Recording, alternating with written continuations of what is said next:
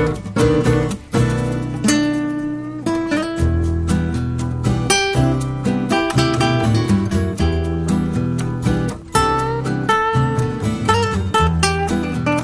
good afternoon to you. I'm Al Cresta. My guest is Father Jeffrey Kirby. He's the author of many books. We've talked with him about living the Beatitudes in everyday life, Kingdom of Happiness. And we've talked with him about living the Lord's Prayer. He has a new contribution called Glory Unto Glory, a primer on ascetical theology. And Father, it's good to have you with me. Thanks. Thank you, Al. It's good to be on your show. Well, let's begin. This is a primer on ascetical theology.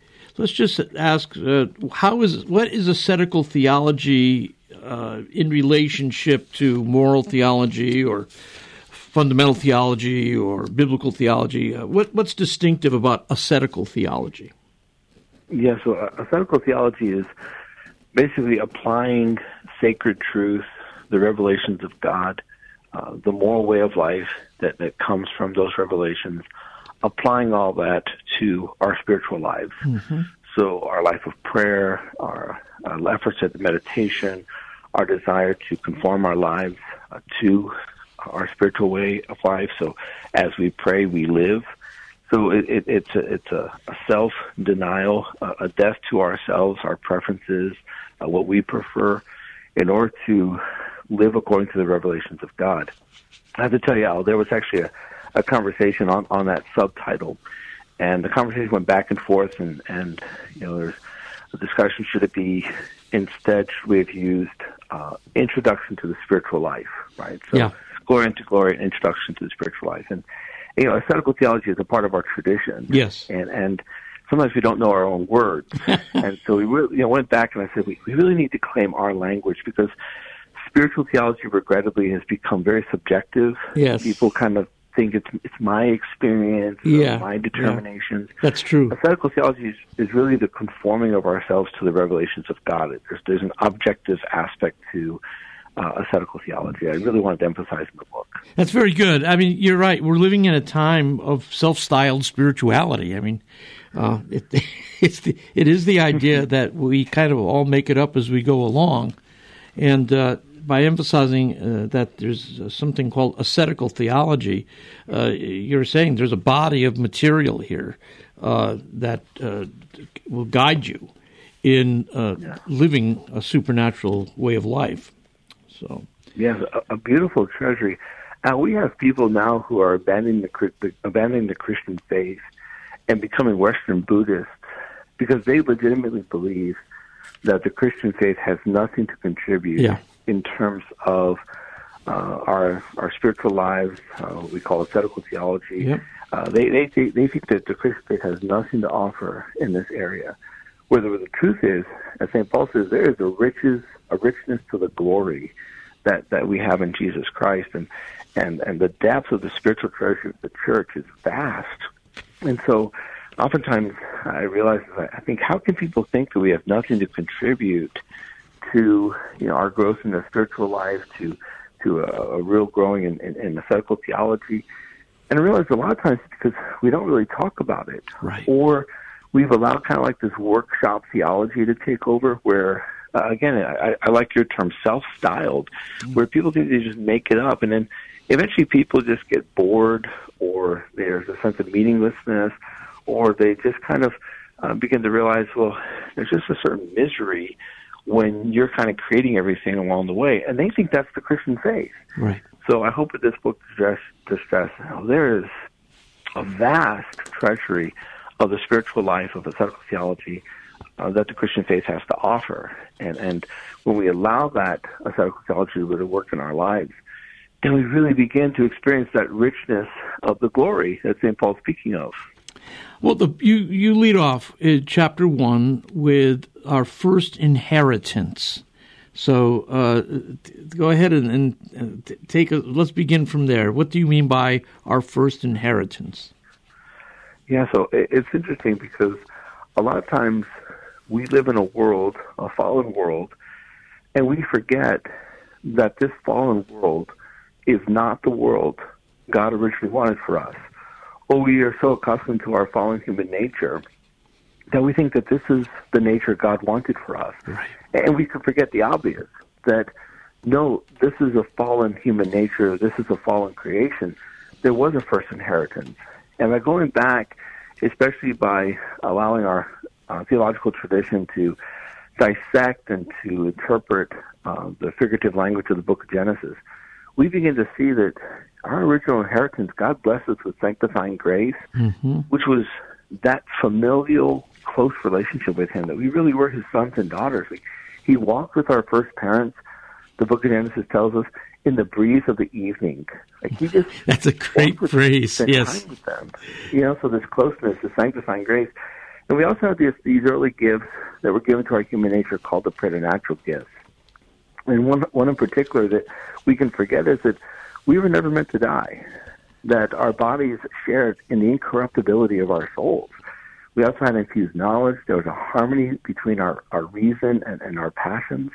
This was what God wanted for us. Yeah. And I emphasize that in the first chapter because a lot of times people haven't heard this. Right?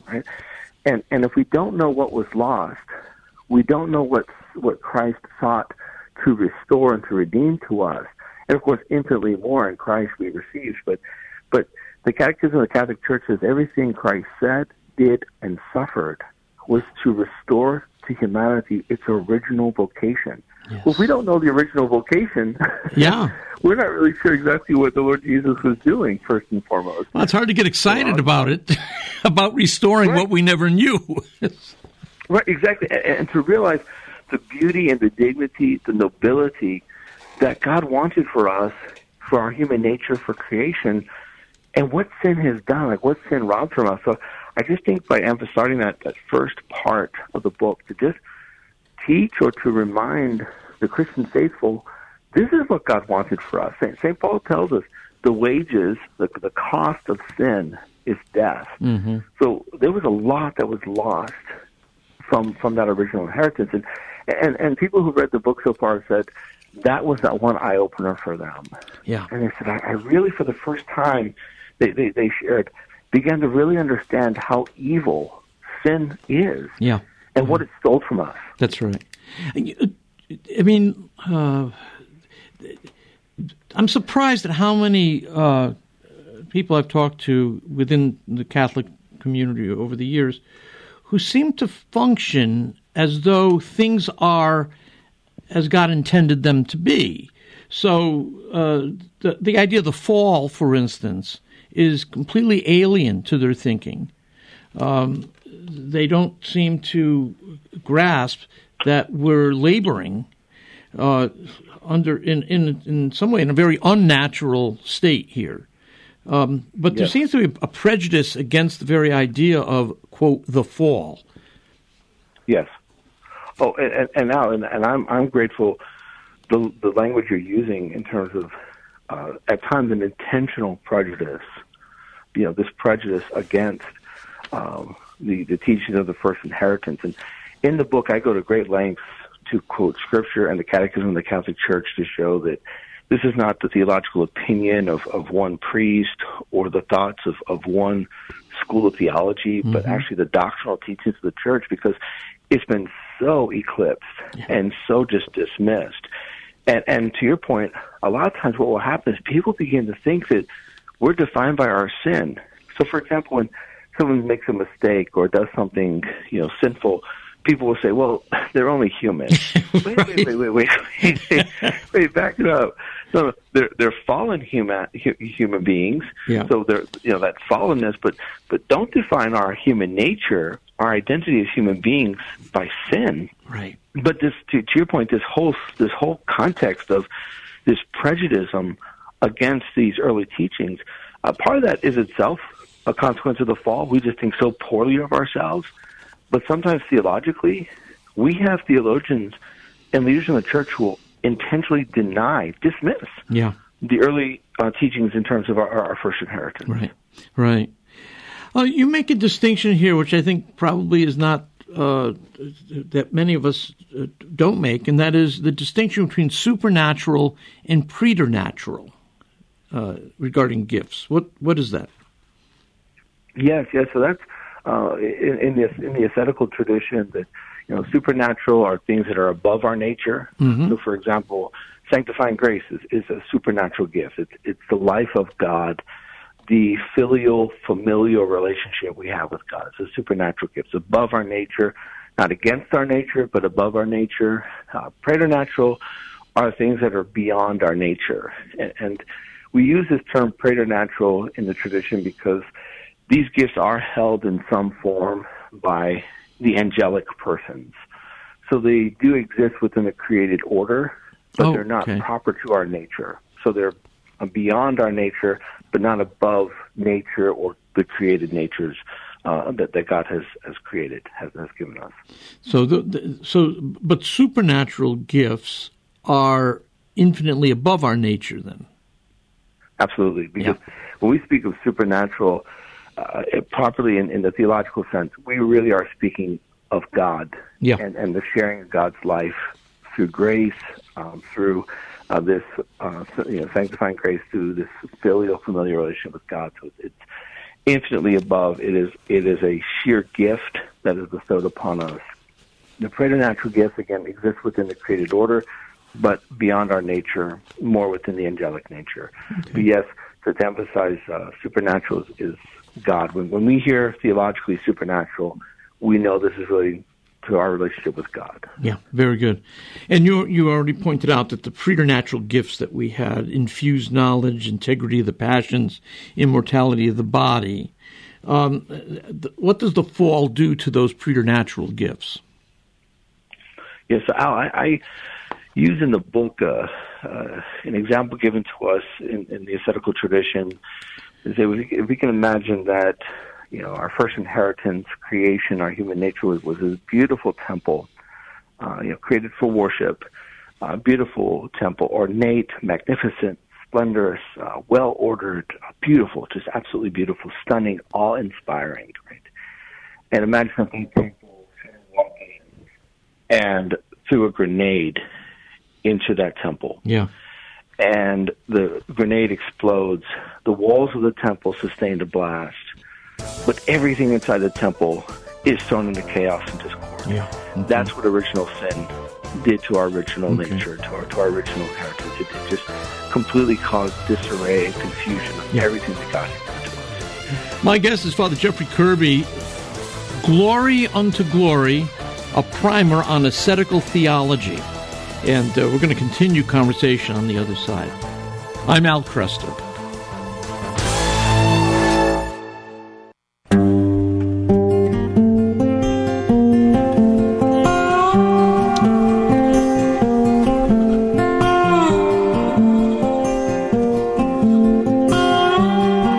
Good afternoon, I'm Al Cresta. I think all of us want to have a deeper relationship with Christ, and we want to be able to recognize in our own experience the realities that St. Paul is talking about on the pages of the New Testament, where he has just, again, remarkable things to say. I've been crucified with Christ. It is no longer I who live, but it is Christ who lives within me. He writes that to the Galatians, to the Corinthians in his second epistle. He writes, "And all of us with unveiled faces, seeing the glory of the Lord as though reflected in a mirror, are being transformed into the same image from one degree of glory to another, for this comes from the Lord, the Spirit." I mean, there is a real path and there's real process in how the grace of God in Christ Jesus works within us. And my guest, Father Jeffrey Kirby, has given us just a splendid introduction to what's called ascetical theology. It's called Glory unto Glory. And we've been, in the first segment, we were talking about our original inheritance, our first inheritance, and then the consequences of the fall, that grenade that was thrown into this beautiful temple that had been created for our worship. And now let's talk a little bit about how the work of restoration, the work of redemption in Jesus Christ. So, Father, where do we say we come to the place in our lives where we recognize that the consequences of the fall, this bomb has gone off, and we've all been hit with shrapnel, all maybe in different places, but we're all experiencing some deficit and some pain as a result of the fall. What do we do? How do we begin on the path to restoration? Yes, I think that as you recognize the fall of creation, or the fall of our human nature, we see that woundedness, that fallenness in our own souls. I think the first thing that we can do is acknowledge that, the fact that we are fallen, we are wounded, we are sinful, and to recognize that is our state outside of Jesus Christ, and there's nothing we can do about it, that we are in a cesspool and we are stuck and we can't get ourselves out. And I think just the realization of that and the consequences of the sin and what sin robs and steals from our human nature, from our relationship with God, then by that acknowledgement, then being able to realize fully what Jesus Christ has done, that the long-awaited anointed Savior, who was given to us at the very beginning, so as God allowed the discipline to befall us and the preternatural gifts were taken and sanctifying grace was lost, in the midst of all these disciplines, God gave a promise that a woman would come, her offspring would crush the head of the serpent, but the serpent would strike at his heel.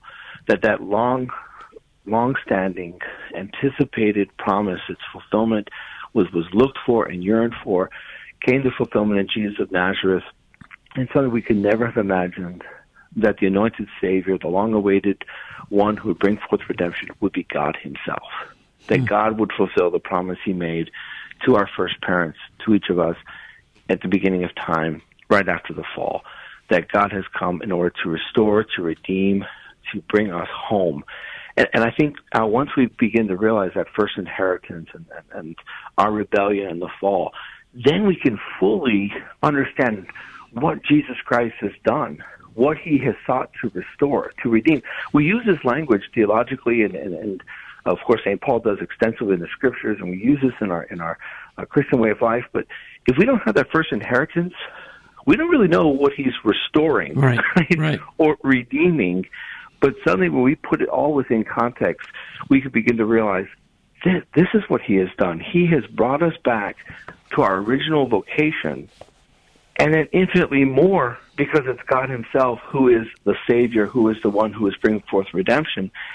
And I think once we have this language, we can go back and read the letter to the Romans, St. Paul's letter to the Romans, and begin to realize this is exactly what Paul is trying to work out and to emphasize to us. It's his masterpiece. And Paul, of course, as that skilled rabbi of the Old Covenant, is trying for us to understand Adam was one man. Here Christ is one. Here we see forth the redemption, the restoration, the recapitulation in Jesus Christ, that God himself is the anointed Savior, that salvation is possible, the forgiveness of sins is possible, that we are not stuck in the cesspool, that the Messiah has come, and he wants to bring us out of that cesspool of sin and bring us back to the face of our Father, back to that filial relationship with God, with God the Father, that salvation is possible. And I just think that when we see the whole horizon, the awe and just the splendor of what God has done, the immensity of his love, how much he truly desires this relationship with us becomes very clear, and I think something that should fill us with profound joy.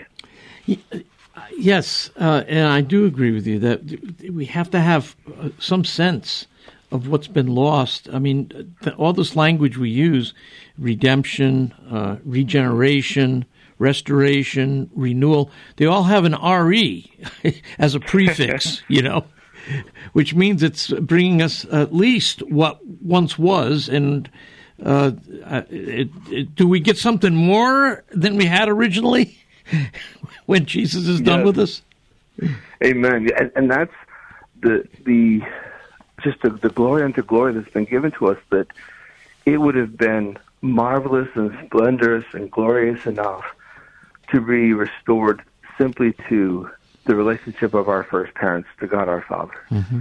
But the fact that we have received infinitely more in that grace continues to work, and we now bear the image of God the Son as we stand before God the Father. and we have the Holy Spirit, the third person of the Trinity, dwelling within us. So we've received infinitely more. So, as we sing at the Easter Vigil, "Oh, happy fault!" Yes, yes, that brought forth such abundant gifts. The fact that we are the ones who, were the offenders, and yet, we received the discipline. But when the discipline was fulfilled, it was one of our own who was also God Himself, and has restored not simply our original vocation, but has given us infinitely more in Jesus Christ. And so the spiritual disciplines that we practice are the means by which God is restoring us and even equipping us for even a greater life than Adam had in the garden. Let me go to the sacraments. Let's take the Eucharist, for instance. How important is the Eucharist? I know, of course, it's important, but tell me why it's important. Yes. So imagine as intimate as the relationship was between our first parents and God the Father. They never ate His flesh or drank His blood. Right. They never had His very life consumed by them. And in the new covenant, as we have infinitely more now in Jesus Christ, the Eucharist stands as the highest and most abundant of gifts, in that we literally feed upon divine grace. Yeah. We literally feed upon His flesh and His blood, that He allows us to not simply be fed in some symbolic or symbolic way, but actually very real right here. We are receiving His own life. We are physically, literally being nourished by Him. So I think that the Eucharist, as one of the sacraments, stand as the shining example of the infinitely more that we've received in Jesus Christ. Yes. No, it's great. That is really great. Why don't we stay with this a little bit? What does mortal sin do? Yes. So imagine that sanctifying grace, or realize, I should say, that sanctifying grace that was lost by our first parents by the fall was only restored to us in Jesus Christ.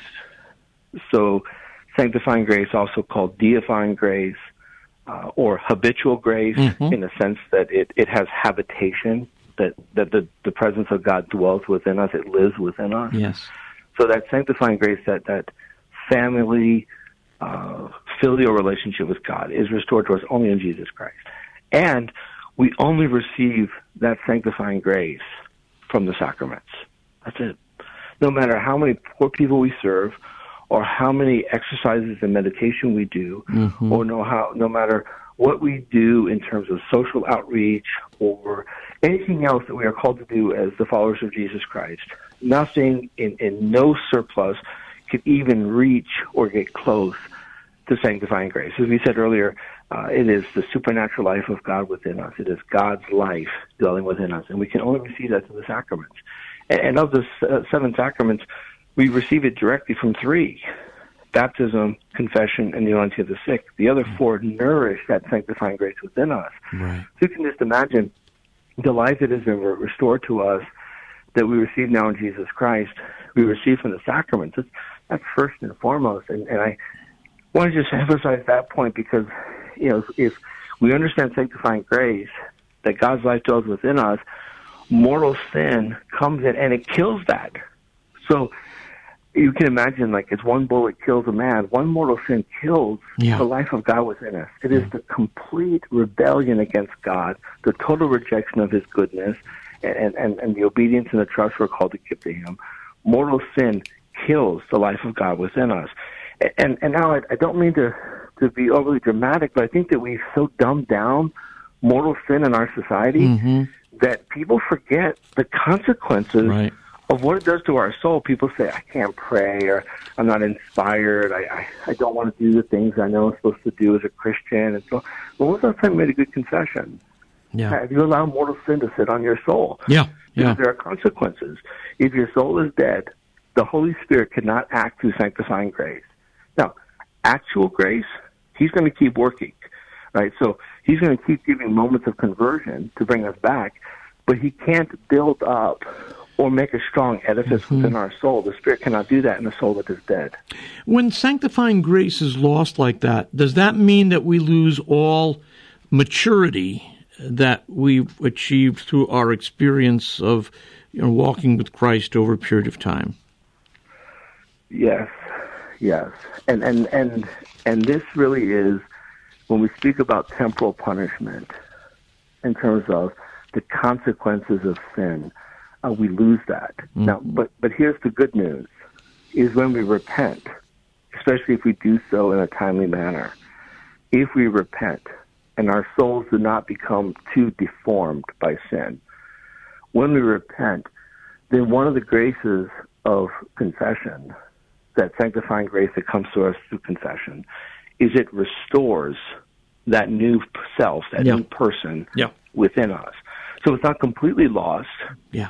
As long as we act quickly. Someone has mortal sin and they let it sit for 3 years or something, right?